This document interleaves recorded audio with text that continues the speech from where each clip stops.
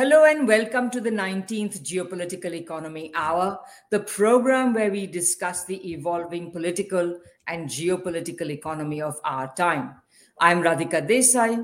And I'm Michael Hudson. And we bring you this program with the help of our host, Ben Norton, our videographer, Paul Graham, and our transcriber, Zach Fleischer. The carnage in Gaza has paused, though the possibility that this will open the door to a permanent resolution is remote. Little else seems to have changed. The US remains doubled down on its one sided support for a murderous Israel, the tail that wags the US dog. Well, it's not only the United States that's doubling down; it's Europe that's doubling down, and it's becoming. You're seeing they've banned protests supporting the Palestinians in Germany, in France, and in Italy, and this is leading to the break between Europe, I think, and the Islamic countries. And yesterday, President Netanyahu called Hamas the Nazis. And in Europe, the Arabs are calling Germany the Nazis. So it looks like the question is, what kind of Nazism is the US and NATO alliance going to have? And what is the definition of what a Nazi is anymore? I mean, it's completely losing touch with the historical record. Indeed, as Michael, you rightly point out, the US and Western governments generally are growing even further apart from their people, most of whom seem to favor a permanent ceasefire and a lasting solution to the Israel-Palestine conflict. And one might add an end to the war over Ukraine and an end to persistent saber-rattling directed at China. The US and NATO continue to mouth support for Ukraine, even as their inability to support Ukraine, whether with money, military production, or political legitimacy, becomes clear. And defeat for Ukraine is all but acknowledged.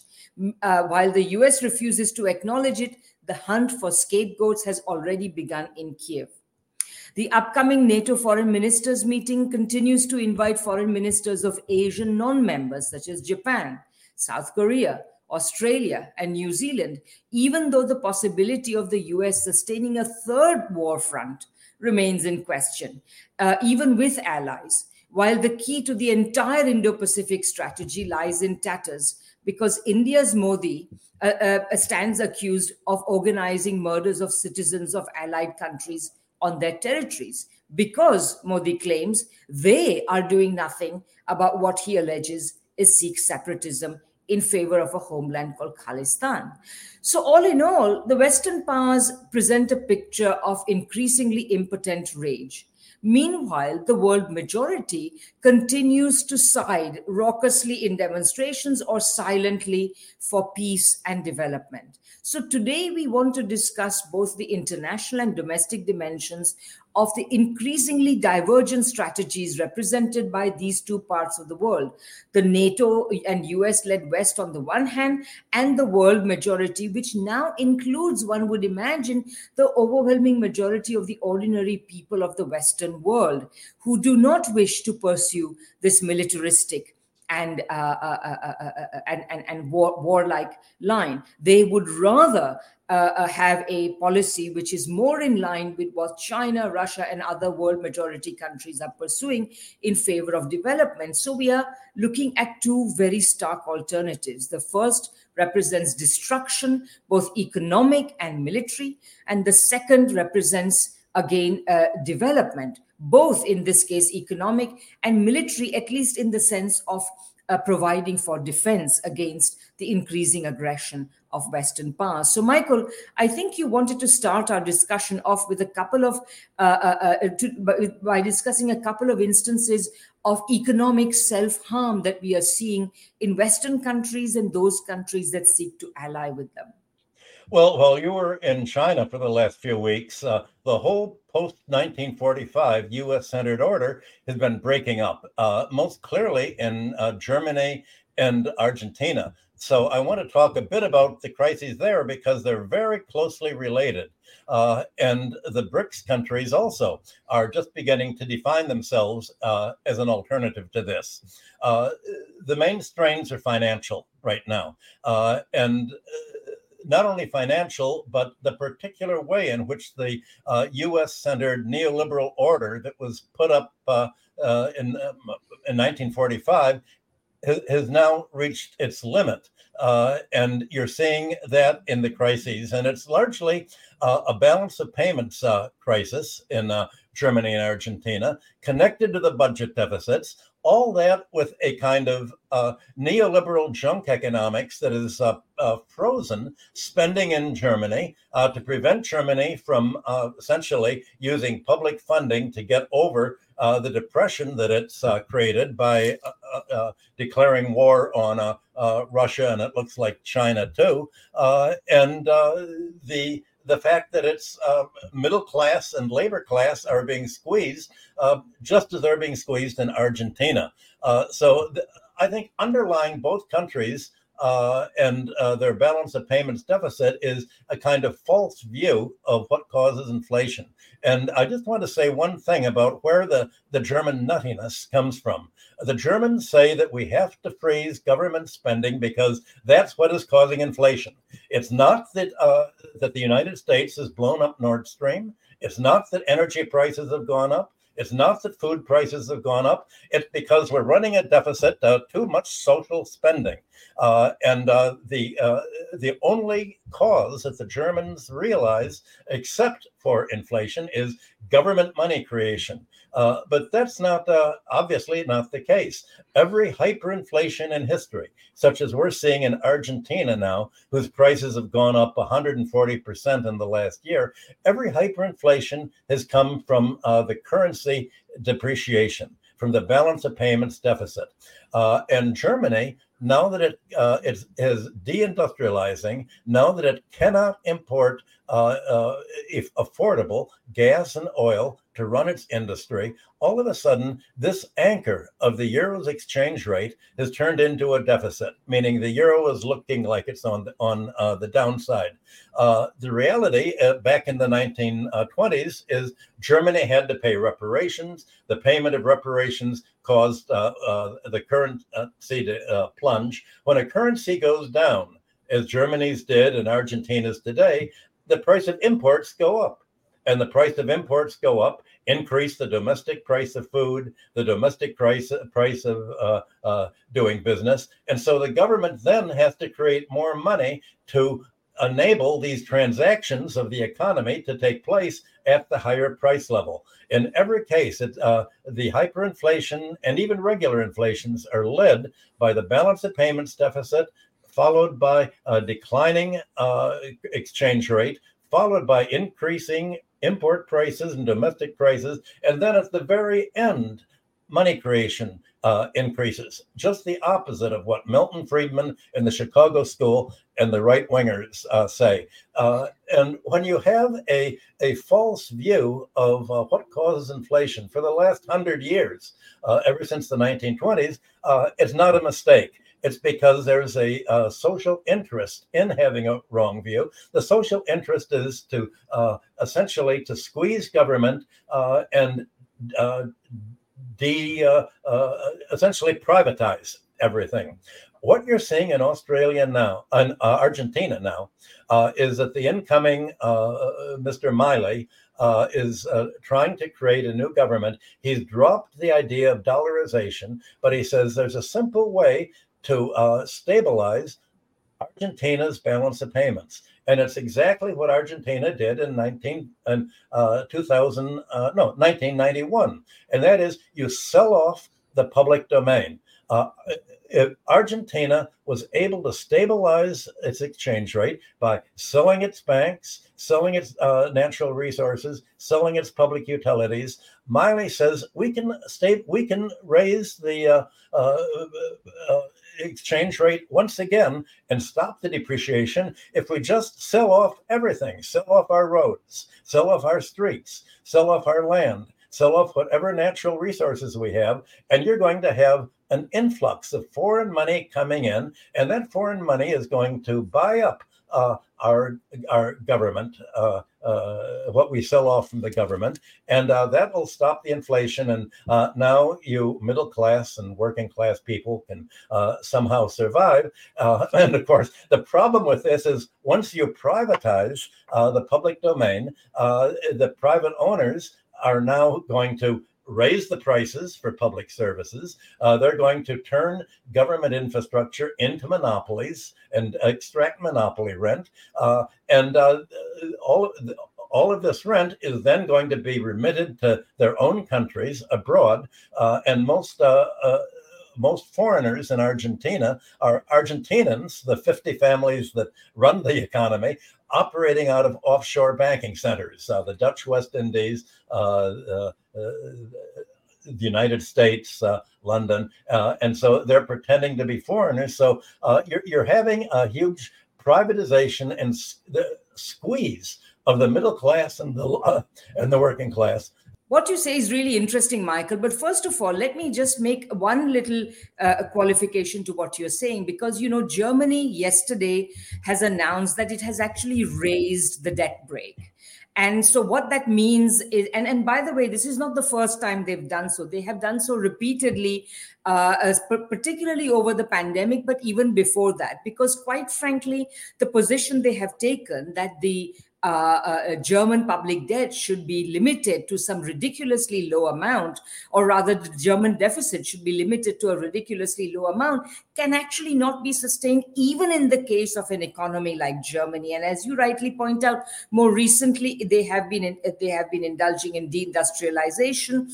And what is at stake this time around is precisely the ability of the German government to give subsidies to German corporations to allegedly organize a green transition. But in reality, it's not so much the green transition that matters, but the subsidy to the big corporations. And that's the point I want to make, because, if we all say that neoliberalism is all about essentially freeing up markets and rolling back governments and reducing government spending even. But in reality, it is about none of those things primarily. That is the rhetoric that is indeed used, but it is used in order to essentially create a government policy paradigm whose main purpose is to focus is to protect the interests of and advance the interests of the biggest corporations in the country. And that's what the German government was being prevented from doing by putting taking the money that it did not spend during the pandemic, which the parliament had allocated, and giving it to the Green Fund. The issue is not that it's a green fund. The issue is that this would have gone in the form of subsidies and supports for Germany's big corporations. So in that sense, neoliberalism is less about markets. All the junk economics is indeed junk economics, but its primary purpose is to serve the interests of big corporations. That's quite correct. Under the claim that there's a budget squeeze, what is cut back is the social spending on the population at large, the consumers. In Germany, what was cut back has been the subsidies of families that have to pay much higher prices now for their heating and for their oil and gas. And that's cut back precisely for what you say, in order to help the large corporations. But the large corporations in Germany were very large, primarily industrial corporations. And there's no way that government subsidy can really protect these corporations, given the sixfold, somewhere threefold to sixfold increase in energy prices. So it's very difficult. So what Germany has done is saying, okay, we are going to need more money. We'll cut back social spending, but we'll spend it on the war. And that's what EU Commissioner President Ursula von Leyen said. And back in February, the minister Habeck, the economics minister, went to Washington, and he said, "The more Germany serves, the greater its role."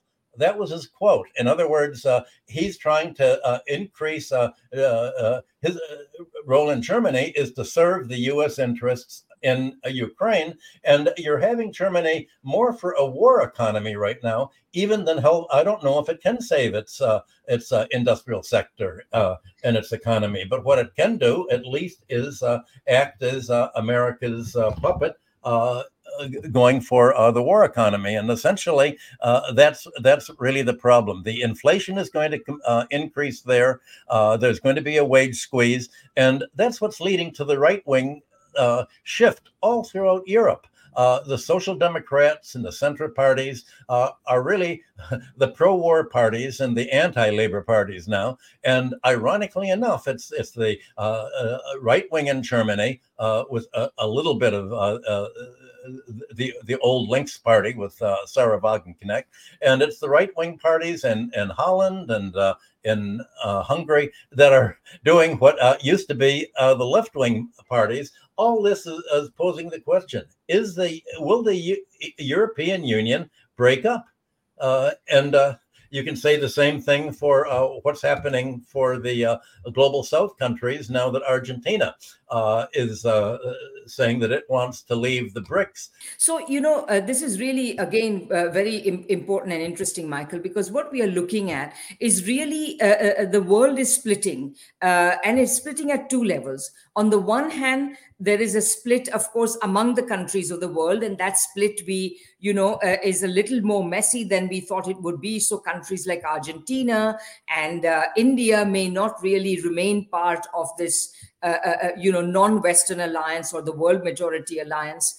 Although, of course, we've seen this before, it's not necessarily anything new. When Bolsonaro was in power, then Brazil was not exactly, pulling its weight in the BRICS, etc. So that was but nevertheless, there is a polarization at the international level. But increasingly, there is also a polarization that is taking place within the Western countries. You don't see the same polarization elsewhere, but certainly within the Western countries, you are seeing a polarization between ordinary people upon whom governments are imposing austerity, low wages, ever disappearing social services, increased taxes, etc., in order to finance, in Germany's case, the war and subsidization of big corporations. And in the case of Argentina, as you said, essentially to service the interests of a small number of really rich families there. So at both levels, we are seeing polarization. And I would say that the real issue is that the neoliberal strategy does not work, which is why you get the election of people like Geert Wilders, because the so-called centrist governments basically create the mess, and then people get alienated with it, but they have nobody else to vote for but these populists like Millet or Geert Wilders or what have you. And this is the whole sort of spectrum of Western politics has moved to the right in such a way as to leave people with no alternative. So essentially what we are so at the root of what we are looking at is the exhaustion of Western capitalism and the inability of of political forces in most of the world to see that their salvation lies in a political strategy which is fundamentally different, which is not aimed at protecting the interests of a small number of big corporations. It is not articulated in the form of junk economics, but it is fundamentally a developmentalist strategy which involves pursuing the interests of the vast majority of the people. Much like what we see in China, it's not perfect, but it is broadly correct.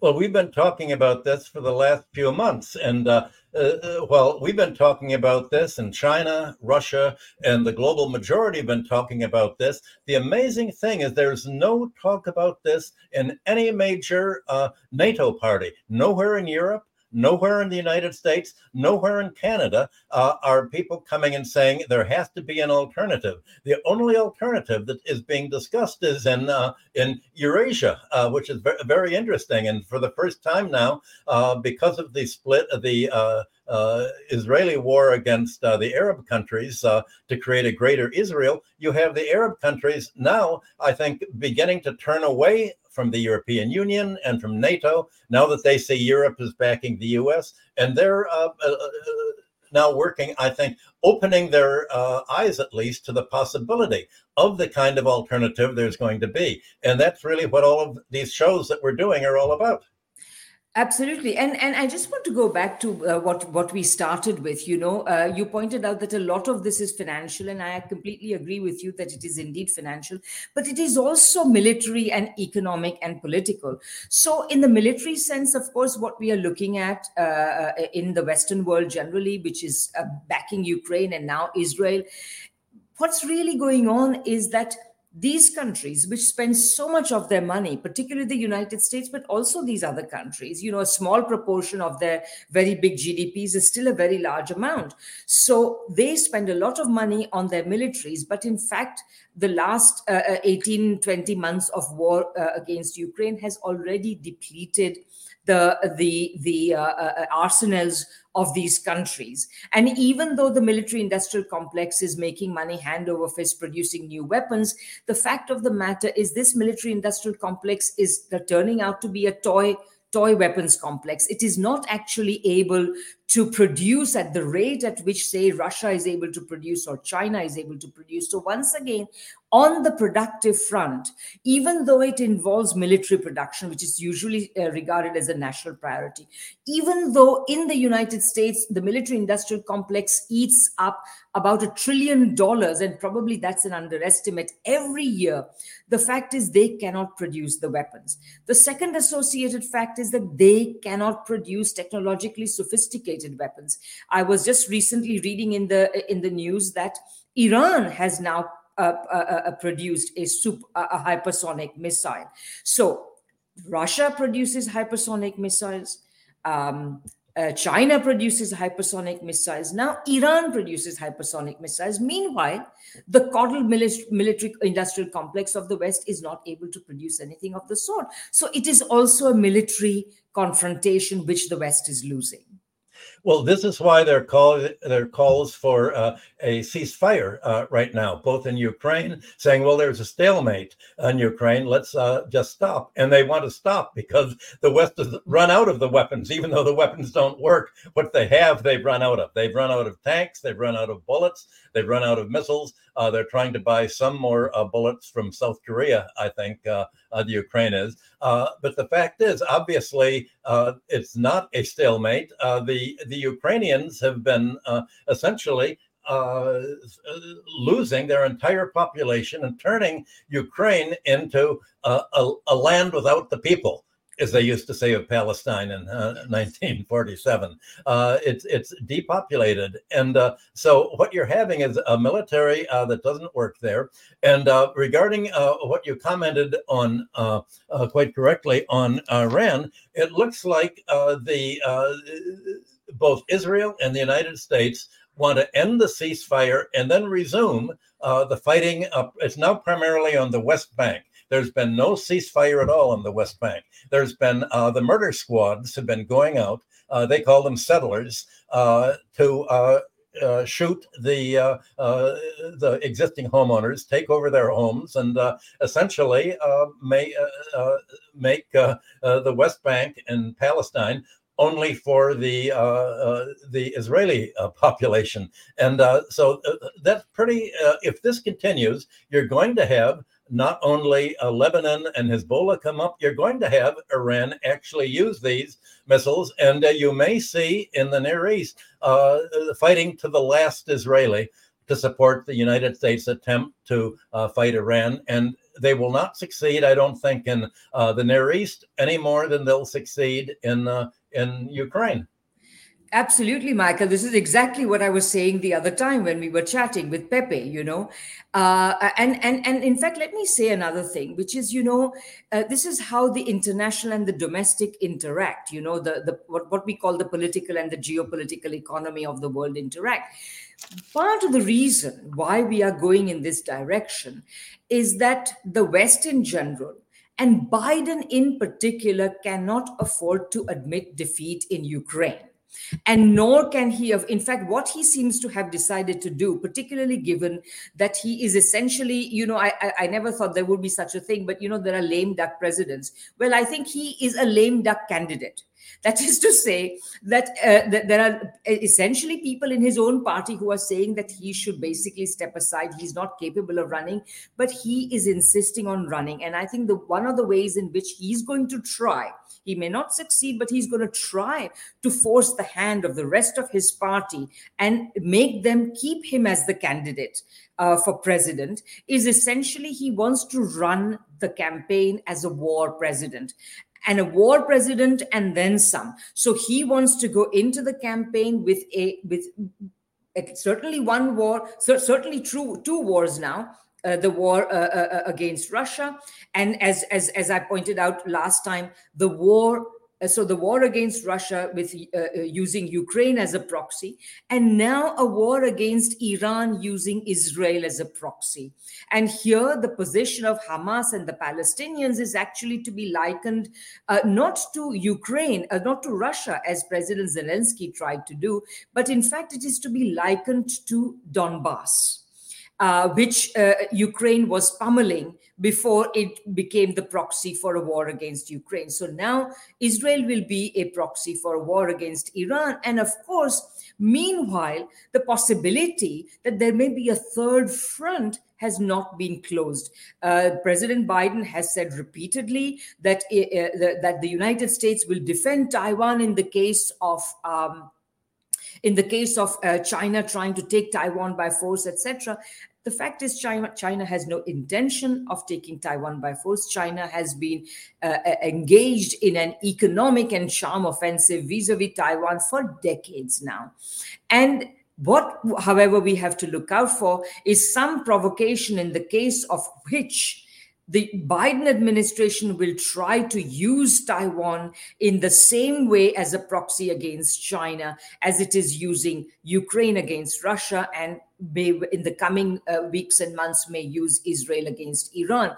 Thankfully, there are elections in Taiwan, and it is very likely that a sensible government will be elected in Taiwan, which may kibosh this possibility. But nevertheless, President Biden so far can be assured of at least trying to run as president, as a war president, with a war on two fronts going on well into next November. That is why he can't afford to admit defeat. Well, in order for a sensitive government to take place, there has to be, I think the awareness is spreading now that the Western policy is a U.S. policy. It's to try to control other countries by war.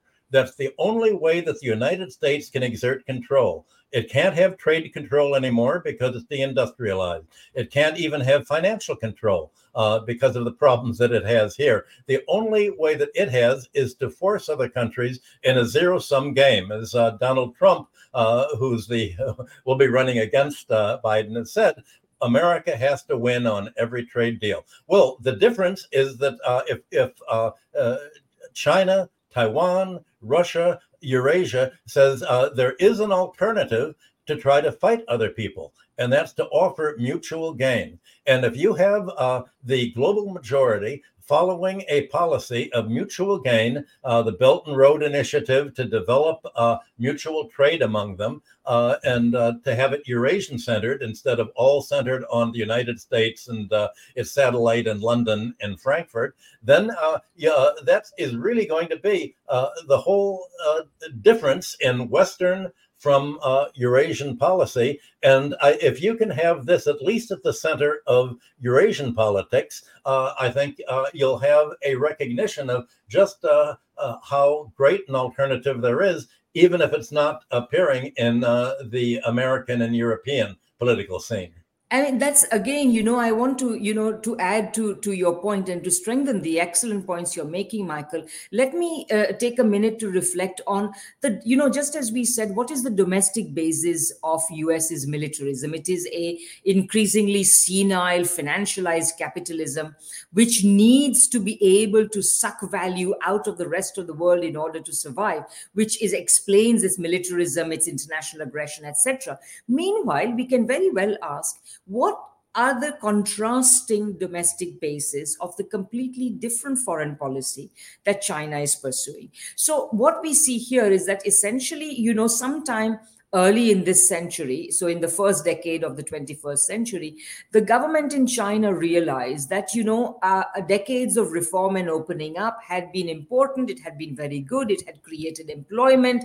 It had dealt with the series of crises, multiple crises that China had to deal with in the late 1960s with the great proletarian cultural revolution and then the 1970s. But what it had not been able to do was to help China climb up the value ladder. So to modernize China's industry, to make China's industry develop technologically. And in order to address that problem, since that time, the Chinese government has been taking numerous industrial policy initiatives designed to upgrade the technology of China. And within less than a decade, by about the middle of the 2010s, it already became clear that China was becoming a technological leader in many fields, whether it is information and communication technology with Huawei, or with artificial intelligence, with green technology, and blah blah and so on, with high-speed rail.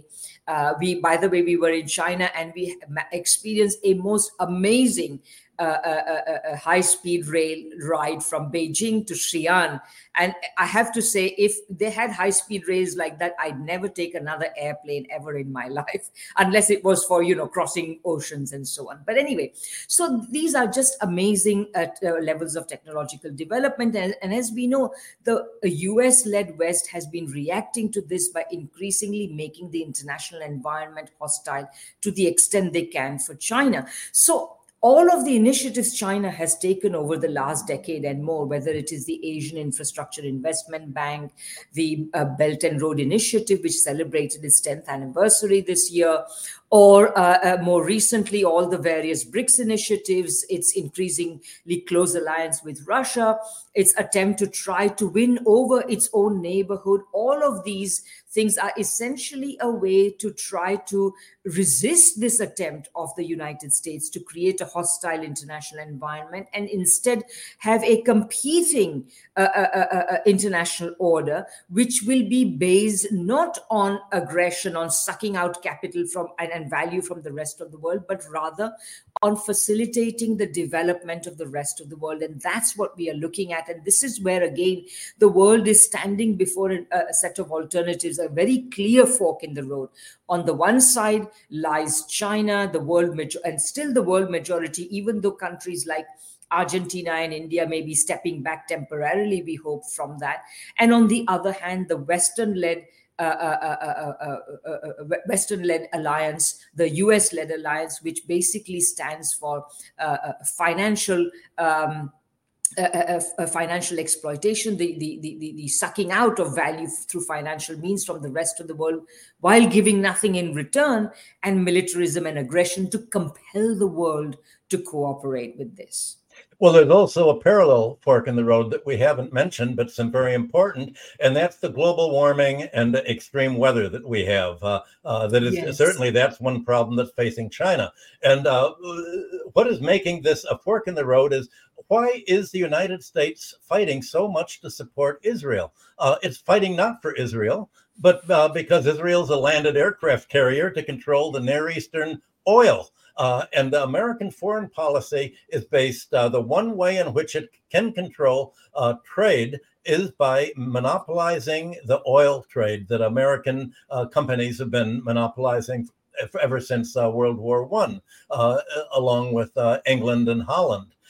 For that. Well, if America is not going to leave the Near East easily, it's still pumping oil out of Iraq, even though it's been told to leave. The American forces in Iraq and in Syria are being attacked. Over the coming 6 months, I think you're going to see much more the war being settled one way or another in the Near East. And if there's a defeat of the American oil in the Near East, this will entail a defeat of Israel too. And this fight is parallel to the Ukrainian fight, which ended up all to split Europe away from reliance on Russian oil. Well, obviously, the Eurasia and the other countries that are threatened by global warming, despite the fact that Europe and the United States says that it's in favor of the green ecology and cutting back pollution, the United States is the leading lobbyist for pollution, for accelerating global warming, because the global warming is caused by its oil and gas, and that's what the United States is using, hoping to use as a lever to control the energy and hence the GDP of other countries. That's a related fight to what you've been Absolutely, saying. Michael. And let me bring this back to a monetary and financial question. That is to say, climate change is also a monetary and financial question. Why do I say that? Because you see, recently, of course, we've had a lot of inflation. And while it is undoubtedly true that on the one hand, some of it has been caused by the war in Ukraine and the rise of food and energy prices, and while it is also true that big corporations in the United States in particular, but also elsewhere, are taking every opportunity to try to jack up prices and keep them there. Interestingly, they can only do this because, we've had big corporations for a very long time. So if that was the case, why didn't we have inflation for the last 2 decades? We've had a highly monopolized economy in the US and most Western countries since then. The opportunity to jack up prices is only provided by supply chain bottlenecks, where those companies that do not suffer to the same extent from supply chain bottlenecks then use the opportunity to jack up prices. Fine. All of this is true. But there is an underlying cause of this. Why are supply chain bottlenecks being disrupted? I think they are being disrupted for 2 reasons, both of which have to do with the destructive strategy that the United States-led West is trying to impose on the rest of the world. On the one hand, you have a decrease in supply chain, an increase in supply chain bottlenecks to the extent that countries like China, but also a few other countries, increasingly refuse to provide the United States with cheap goods, whether they are cheap primary products such as, food products or coffee or whatever, and of course oil, or whether it is cheap manufactured products. In both of these cases, the willingness of these countries to provide cheap goods has been declining because their own domestic markets are expanding and their own wage costs are rising, particularly in the case of China, which is a good thing. This is not a complaint. Wage costs should rise in developing countries. That's what development is about. So that's the first thing. And then the second thing is that neoliberal policy has laid agriculture to waste in so many countries. And today, with climate change and the United States essentially ensuring through its wars that the world will remain too divided to do anything about climate change, we are looking at an increasingly desperate situation. Take, for example, the recent ban that India had to place on the export of oil.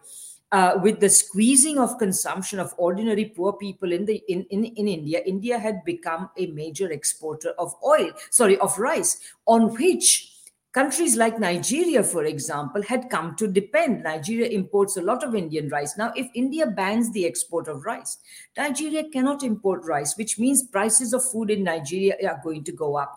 And they are also going up in India because of climate change, because the rice harvest has not been sufficiently robust. So you can see that in general, just as people have left the labor force in Western countries after the pandemic and so on, the labor market has shrunk. So similarly, more and more farmers are either leaving or have been pushed out of agriculture, which means that agricultural production is in decline. And if we in the West think that this is an easy thing, just go to the supermarket and look at the number of things we import from the rest of the world, particularly the third world, in our daily diet, and you will see where the inflation is coming from. Well, you mentioned India, and I think that's going to be a topic of some of our future broadcasts, because there's a whole crisis that's occurring right now. India has been exporting oil largely that it's gotten from Russia, and it's paid for the oil in blocked rupees. In other words, Russia can only use these rupees to buy Indian goods, but there are only so many Indian goods that it can buy. And it doesn't, at the current point in time, it doesn't want to get more Indian rupees. So it's the question that's going on in Russia is, are they going to continue to sell oil to India for rupees that they can't spend? Well, in the past, they were doing it because they hoped to have an alliance with India. And that's why India was part of the BRICS. But now that it looks like India has decided to change its policy radically and to throw its backing behind the United States and to be sort of America's landed aircraft carrier in Eurasia, you have Pakistan now saying, well, we want to apply to be a member of BRICS Plus at the upcoming January meeting. So if you have Pakistan replacing India in the BRICS, that is going to obviously make the Belt and Road Initiative much easier for China, but it's going to leave India out of this whole reconstruction of Eurasia that's taking place. That's a really radical change, and India may end up just like Ukraine and Israel, left out of the whole process. Let me add a couple of complicating factors there. So what you say is absolutely right, but let me add a couple of further complicating layers. So the complicating layer number one is, of course, that the United States has been pursuing a strategy of essentially bringing India into its strategy in the Asian region in a very big way. And this is represented by the shift from using the term Asia Pacific, which was the term that was favored until recently, from the 1990s onwards until recently. The US foreign policy towards the Pacific region, towards what's called the Western Pacific, has been articulated by using the term Asia Pacific. Now, over the last 3 or 4 years, they have been using the term Indo-Pacific. And the purpose of using the term Indo-Pacific, and many people have dwelt on how, there was this German geographer who first coined the term, etc., but that has nothing to do with it. It has everything to do with bringing India into the picture as a counterbalance to China, something that India has offered the United States for a very long time, especially when we have had this BJP, governments of this party that is in power today. So this happened early in the late 90s and is again happening now. And of course, the same party has also pursued closer alliances with Israel. However, and now the West loves them for the same reason as they love Zelensky. These are fucking fascists. I'm sorry. Pardon my Greek, but these people are fascists in India. And so they thought they were going to get a strong man in Asia to support them. But the fact is that this strong man has turned out to be a bit of a rogue as far as they are concerned, because now both Canada and the United States are saying that this government, the Modi government, has tried to assassinate Canadian and US nationals on Canadian and US territory. Now that, and it's also the case, I don't know the truth of this, but I can certainly report that the WhatsApp world and the social media world in India is absolutely abuzz with supporters of the current government, not saying, how dare US and China accuse us of this, but rather, we got them, we did it, we gave it to them. So really, this is, there is an old saying, who rides the tiger dare not dismount. So this is the situation in which Canada and the US now find themselves. So that's the first complicating factor. The second is that Mr. Modi faces an election. It must take place before May of next year. Now, of course, there is every possibility, particularly if it looks as though he's going to lose, and this is a real possibility this time, because all the opposition parties created a big coalition, and they are going to fight as a big coalition. And if that coalition remains together, Modi cannot win. So either he will try to disrupt this coalition, and if he cannot do that, then he will try to perhaps create a national emergency to postpone the election. This is also a possibility. But nevertheless, I would say that we may very well see a new government in New Delhi coming up. So both of those things are complications. We should probably wind down, Michael, but can I just introduce a new thing, maybe ask you to lead with it? But you pointed me to this book, which was recently reviewed on Moon of Alabama by somebody called Fernandez, about how there is a split between the US strategy of security versus hegemony. Maybe we can have a closing exchange about that and then bring our discussion to a close. And of course, any other remarks you want to add. That's a good idea. Obviously, the idea that national security is going to increase security is just the opposite in practice. The national security has not made Europe more safe. Europe is now threatened. It's not made America more safe. The whole world now is threatened by insecurity as a result of America's national security saying, if we can't control every other country, we don't feel secure, so we have to go to war. That's why America has to go to war all over the world. And it's the national security that is making the whole world so insecure. Well, let me just remind you of this key paragraph. So basically, we're discussing the review of or a discussion of a book by someone called Clinton Fernandez, who is an Australian, and he has written a book called Sub-Imperial Power, which describes what Australia is doing, and of course, along with Australia, other powers like the European powers, as we know, who are behaving like vassals of the United States. So this is the key paragraph in the review. In other words, Fernandez's point is that the key characteristic of the rules-based international order relates to the actual structure of the British of the American or British or French or Australian social and economic system, which seeks to enforce an order where the whole world is open to the penetration and control of their respective national moneyed classes, which is why the order is about hegemony and not about security. Why the former so often come at the expense of the latter. So essentially what it seems that Mr. Fernandez is arguing is that countries like Australia or Britain or France are not being vassals of the United States. They are, in fact, pursuing a strategy of what he calls hegemony, which is opposed to what he calls security.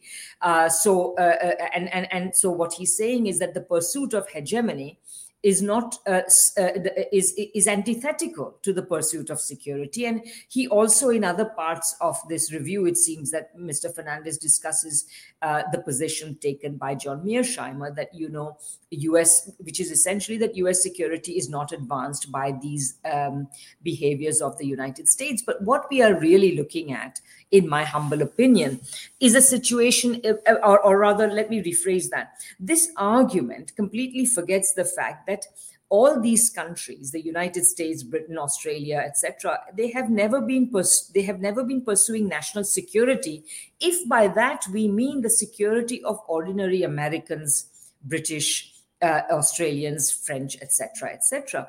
The fact is that they have always used the rhetoric of national security to justify what has always been what would be called by Mr. Fernandez as hegemony, and what ordinary people would call imperialism. Imperialism is not, today, imperialism is not like Roman imperialism or even the imperialism of the Tsarist Empire or the Ottoman Empire or the Austro-Hungarian Empire.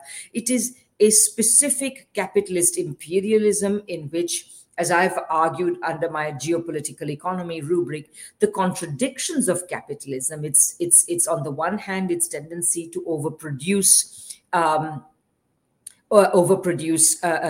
commodities and capital, and on the other hand, its reliance on a constant supply of cheap inputs and labor. These two things come together to essentially create an impulsion or an imperative on the part of capitalist countries like the US, France, Britain, Australia, to essentially try to create a domination over peripheral nations so that they can require these peripheral nations in the past to absorb their excess commodities and capital.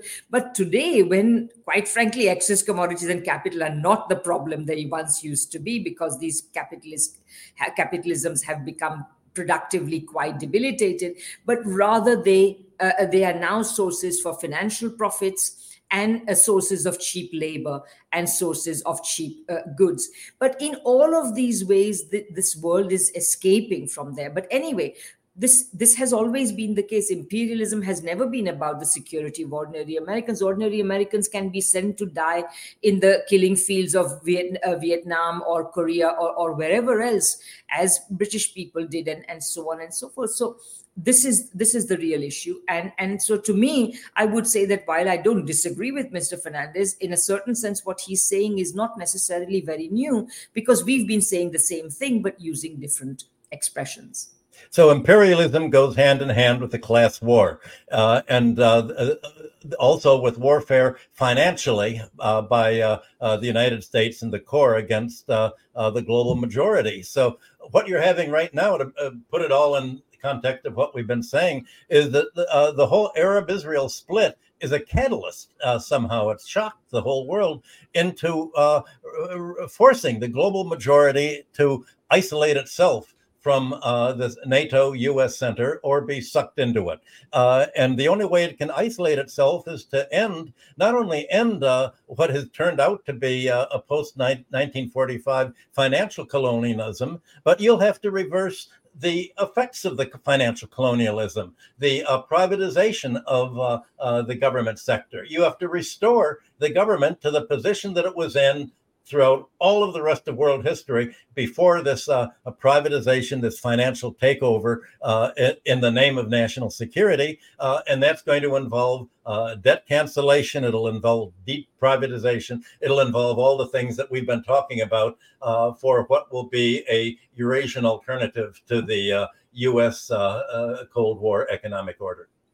That's really a great note to end on, Michael. And I'll just maybe add to that a very personal point, and then we can wrap up. And that is that, as you said, I was recently in China. I attended the Tongzhou Global Development Forum there, which was a really exciting event with a lot of absolutely stellar speakers. And one of the things that I came away with is, particularly after listening to the speeches of the major office holders in China and so on, is that basically Chinese are really exceedingly angry at the way in which they are being treated by the United States and so on. But it is remarkable how they are restraining this anger in order to very quietly and methodically putting forward essentially a development agenda to counter the security agenda. So I think that, and maybe just one thing, and maybe I'll flag this for a future discussion.